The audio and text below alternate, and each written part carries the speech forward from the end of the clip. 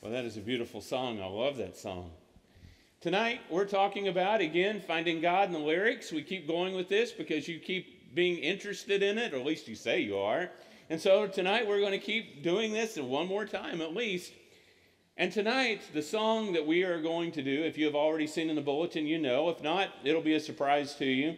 But it is right in my wheelhouse because it is We Are the World. It may be a little bit cheesy to some of you, but it came out right in the middle of the 80s, right when I was a teenager, and I remember with this song, can you see it there kind of? It's a little bit light, isn't it? I remember this song was popular when I was a senior in high school. And in small towns, I don't know if this is the way it is in big churches, in big schools, but in small towns, you have a class song that you sing. And so the whole graduating class chooses a song, and then you sing it. And you have already guessed that the 1985 Canadian high school, Canadian Wildcats, we got up and sang We Are the World. So we didn't go into parts. Nobody was Stevie Wonder or Ray Charles or Kenny Rogers, but we sang this song. And boys, I listened to it. Barbara and I listened to it several times during the week, but we listened to it on the way in tonight. And I said, okay, you're just going to have to add another song to my funeral because we got to have that one too. There are so many. She said, we've got to have a list because your list is really long. I said, I know. This morning we were talking about, how will we be remembered when we die and different things people might remember of me. One thing they'll say is David has never heard a song on the radio that he couldn't try to make a sermon out of because they all seem to have sermons in them. But tonight we're thinking about this one, We Are the World, because it honestly is, while there may be some cheesiness to it, there is some power in it. And you remember the reason the song was recorded was because of famine in Africa. And it was the idea that folks could raise money and awareness and help with the famine that was going on in Africa. So here are the words. And the first line got cut off, unfortunately, but it's there comes a time when we heed a certain call, when the world must come together as one. There are people dying, and it's time to lend a hand to life, the greatest gift of all. We can't go on pretending day by day that someone somewhere soon make a change. We're all a part of God's great big family, and the truth, is love is all we need. We are the world. I'm not going to say sing it with me, but it's about to come out. We are the world. We are the children. We are the ones to make a brighter day, so let's start giving. There's a choice we're making. We're saving our own lives. It's true, we'll make a better day, just you and me.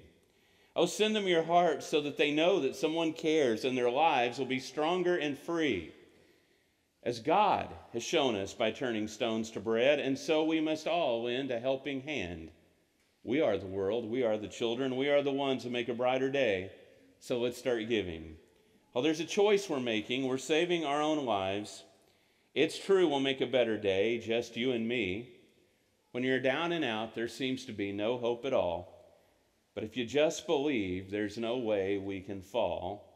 And then, we just really realize, that a change can only come when we stand together as one. Yeah. Well, let me tell you, I don't know about you, but when I see the world and then I think about the country and I even think about our brotherhood, I don't mean this congregation's united, but I mean even when I see our religious world, I just wish we could go back to a time when it seemed like there was some unity. Well, I just hate it. That really what sells today is finding a way to be angry with someone else. It seems like that's all that you see on TV. It's all you hear on the radio. It's all you hear on podcasts is how can we find a way to disagree? And the point was, way back in 1984, 85, when this song came out, was a way that somehow we would be united so that we would do something important and significant together. And so we have that call, certainly I believe, as human beings, and we have that call as citizens of the United States, but it's much more than that. When we're Christians, you see, we are the ones to make a better day. And I'm talking about specifically at Memorial Church of Christ, we are the ones to make a better day. This is not something that we can put off on someone else and say, I sure wish the government would make a better day. We can't say, I wish this president or that president or this Congress or that Congress or somebody else, boy, it'd be great if they did those things. But when it comes down to it, it is an individual responsibility of every Christian to make the world a better place than what it is from what we see it. That's our calling. That's what we're called to do. We have responsibility. But it's so easy to push off on someone else. Because if I can push the responsibility to make the world a better place onto Congress or onto China or someone else, then I don't have to do anything but just set my lazy boy. Incidentally, I don't have one, but I wouldn't mind one. So I don't have to do anything. Except I believe in Jesus and I'm baptized into Christ. And so therefore, because of those things, I have a calling that I was called to make the world different than what it is. But when Christians do nothing, the world gets worse. The world doesn't get better when we do nothing but sit around and complain or stay in our little buildings and don't get out.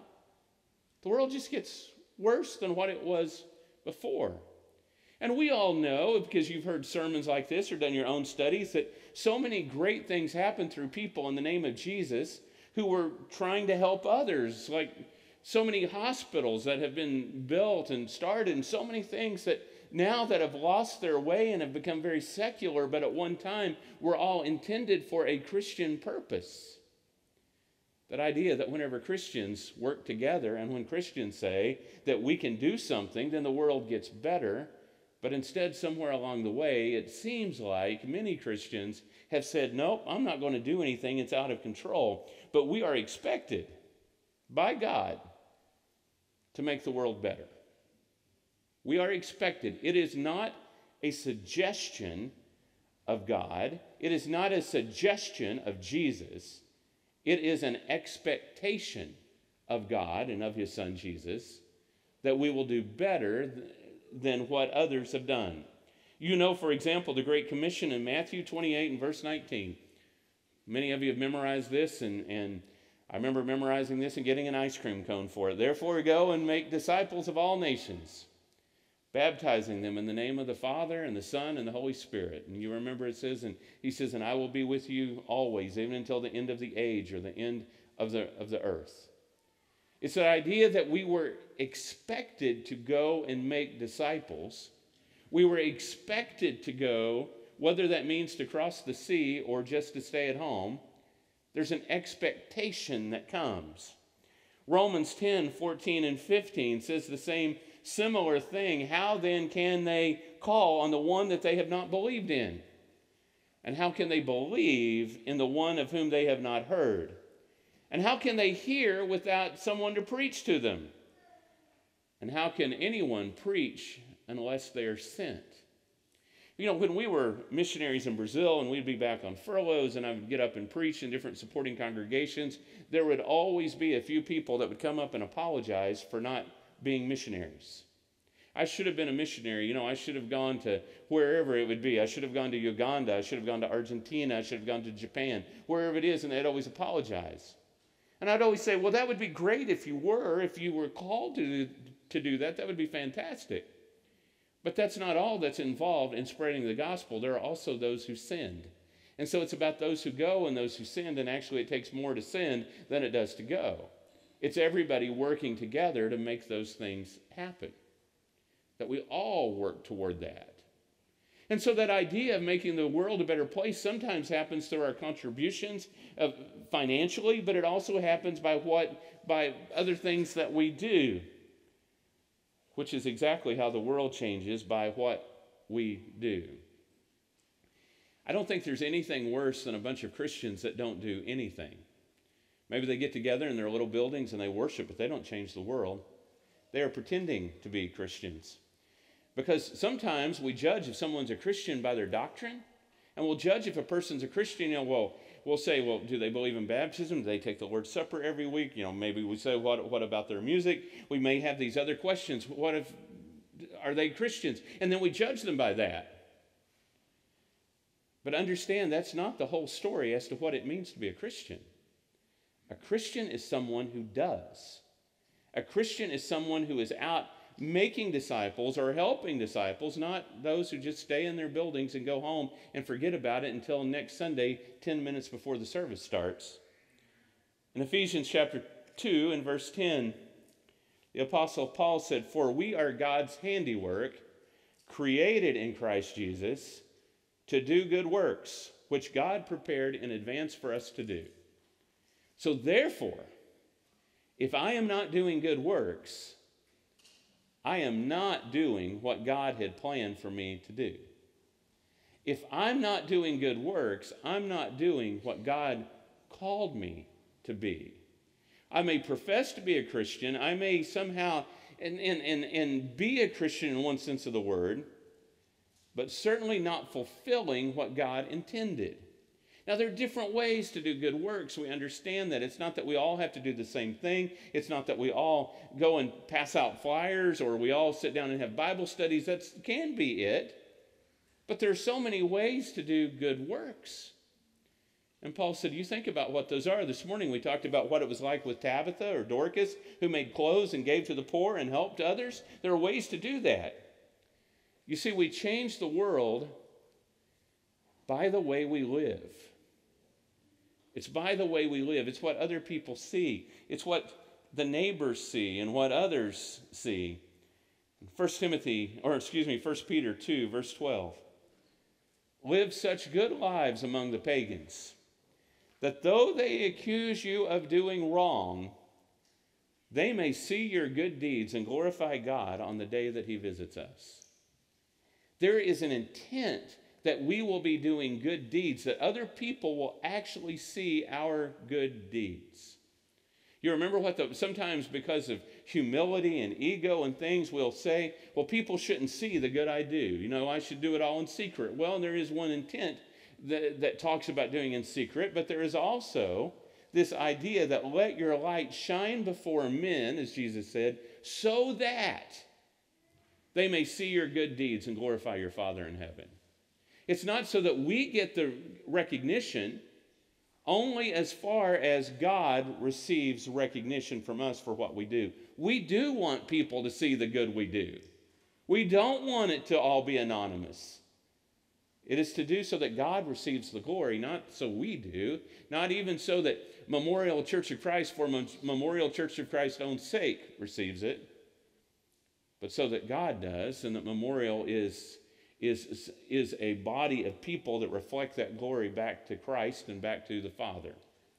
So we should be doing good. And we can change the world when we do good, when we help other people in the name of Jesus. You remember a few years ago we went down to the Houston Food Bank, and you remember we had many congregations from Churches of Christ in Houston that were there together, and we set a record that day for the most food boxed up and put together. Matter of fact, so much food was put together, they ran out of food for us to put together. It was incredible that day.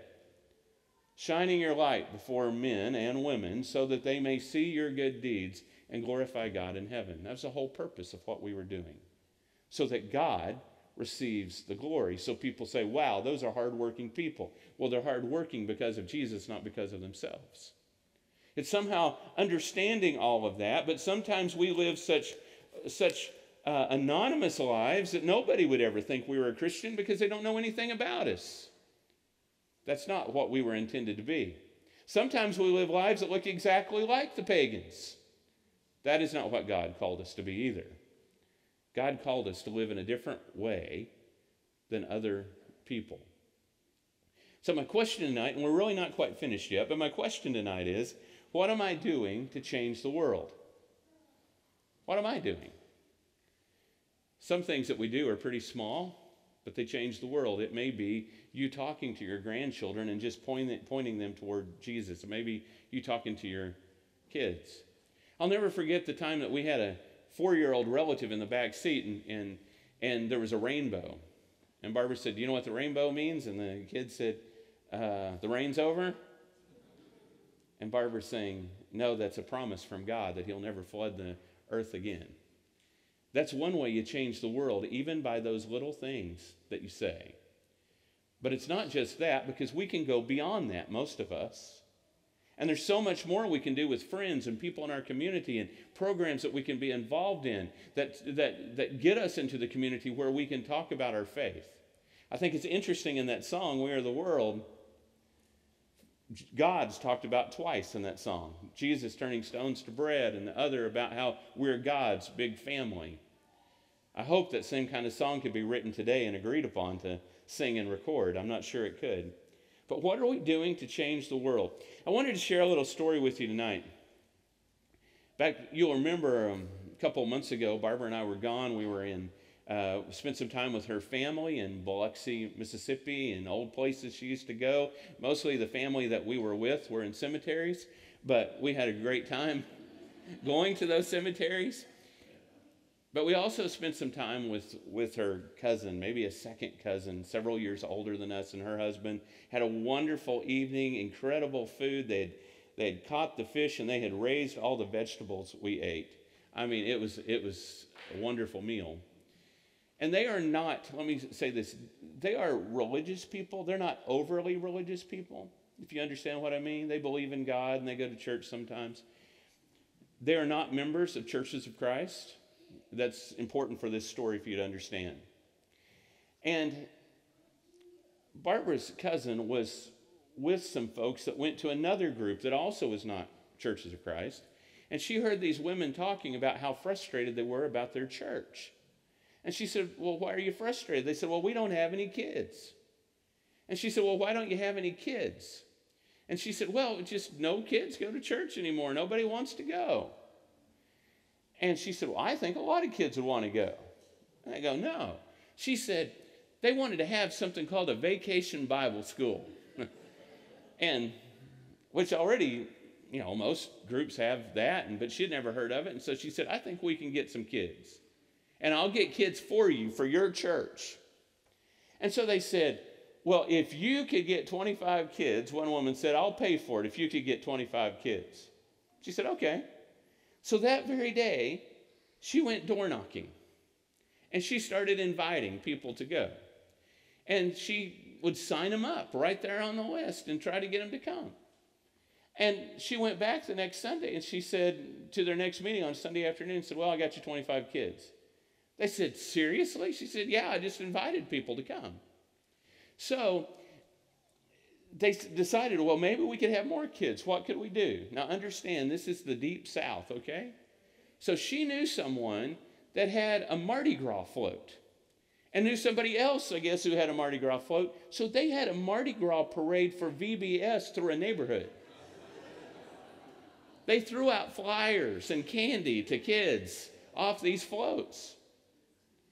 They had 120-something kids show up at their VBS. They could not believe it. Matter of fact, they were like, how are we going to feed all these kids?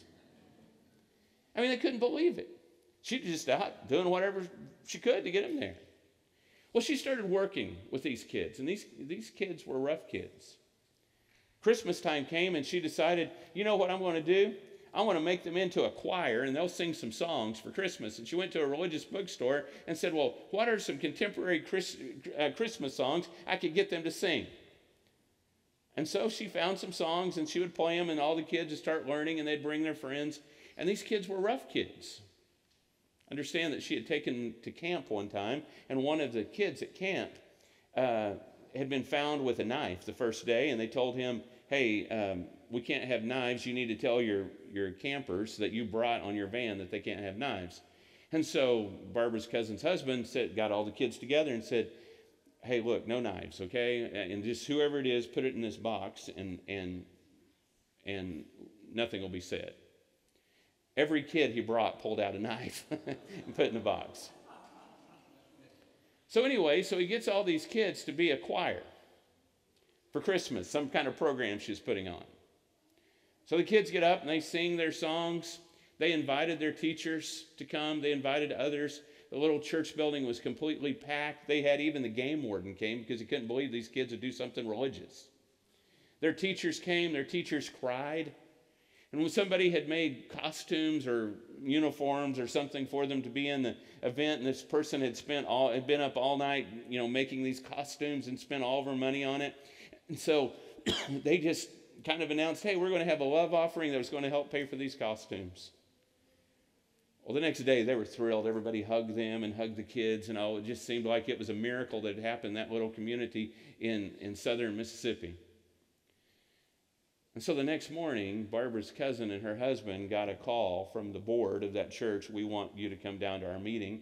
And so they go down knowing, they're going to just tell them this is the most incredible thing ever. And they said, you can't keep any of that money that you collected the other night. We keep that. It's not yours. And we don't want those kids here, because those aren't the kind of kids that we're trying to reach. And they all went away. Boy, can you imagine? Can you imagine? And so we say we want the world to be a better place, but you better be cleaned up before you get to us. And after you got yourself cleaned up, if you look like us, act like us, have jobs like us, then come here. That's not what makes a better world. What makes a better world is when we take people where they are and we say, we want to bring you along. Sometimes we shouldn't even say we want to bring you along. We just walk beside until they realize where they need to be. And let them come to know Jesus. If we are going to make the world a better place, and I think we do a good job of this, but we can just do a better job, then we've got to realize that the world is in desperate need of help. And we have the good news of Jesus. We have the blessings of Jesus that we can share. And sure enough, the first generation of folks will not look like us or act like us. But they may look like Jesus. And I can tell you the second generation will look more and more like Jesus. That's what we're called to be. How am I making the world a better place? A place more like Christ. What I was called to be. Tonight, maybe you're ready to be baptized into Jesus, or maybe you need prayers tonight here in front of everyone, or maybe you want to write to elders@mcoc.org, and our elders will pray for you. We want God to be first. We want to make the world a better place. Just you and me. Come as we stand and sing.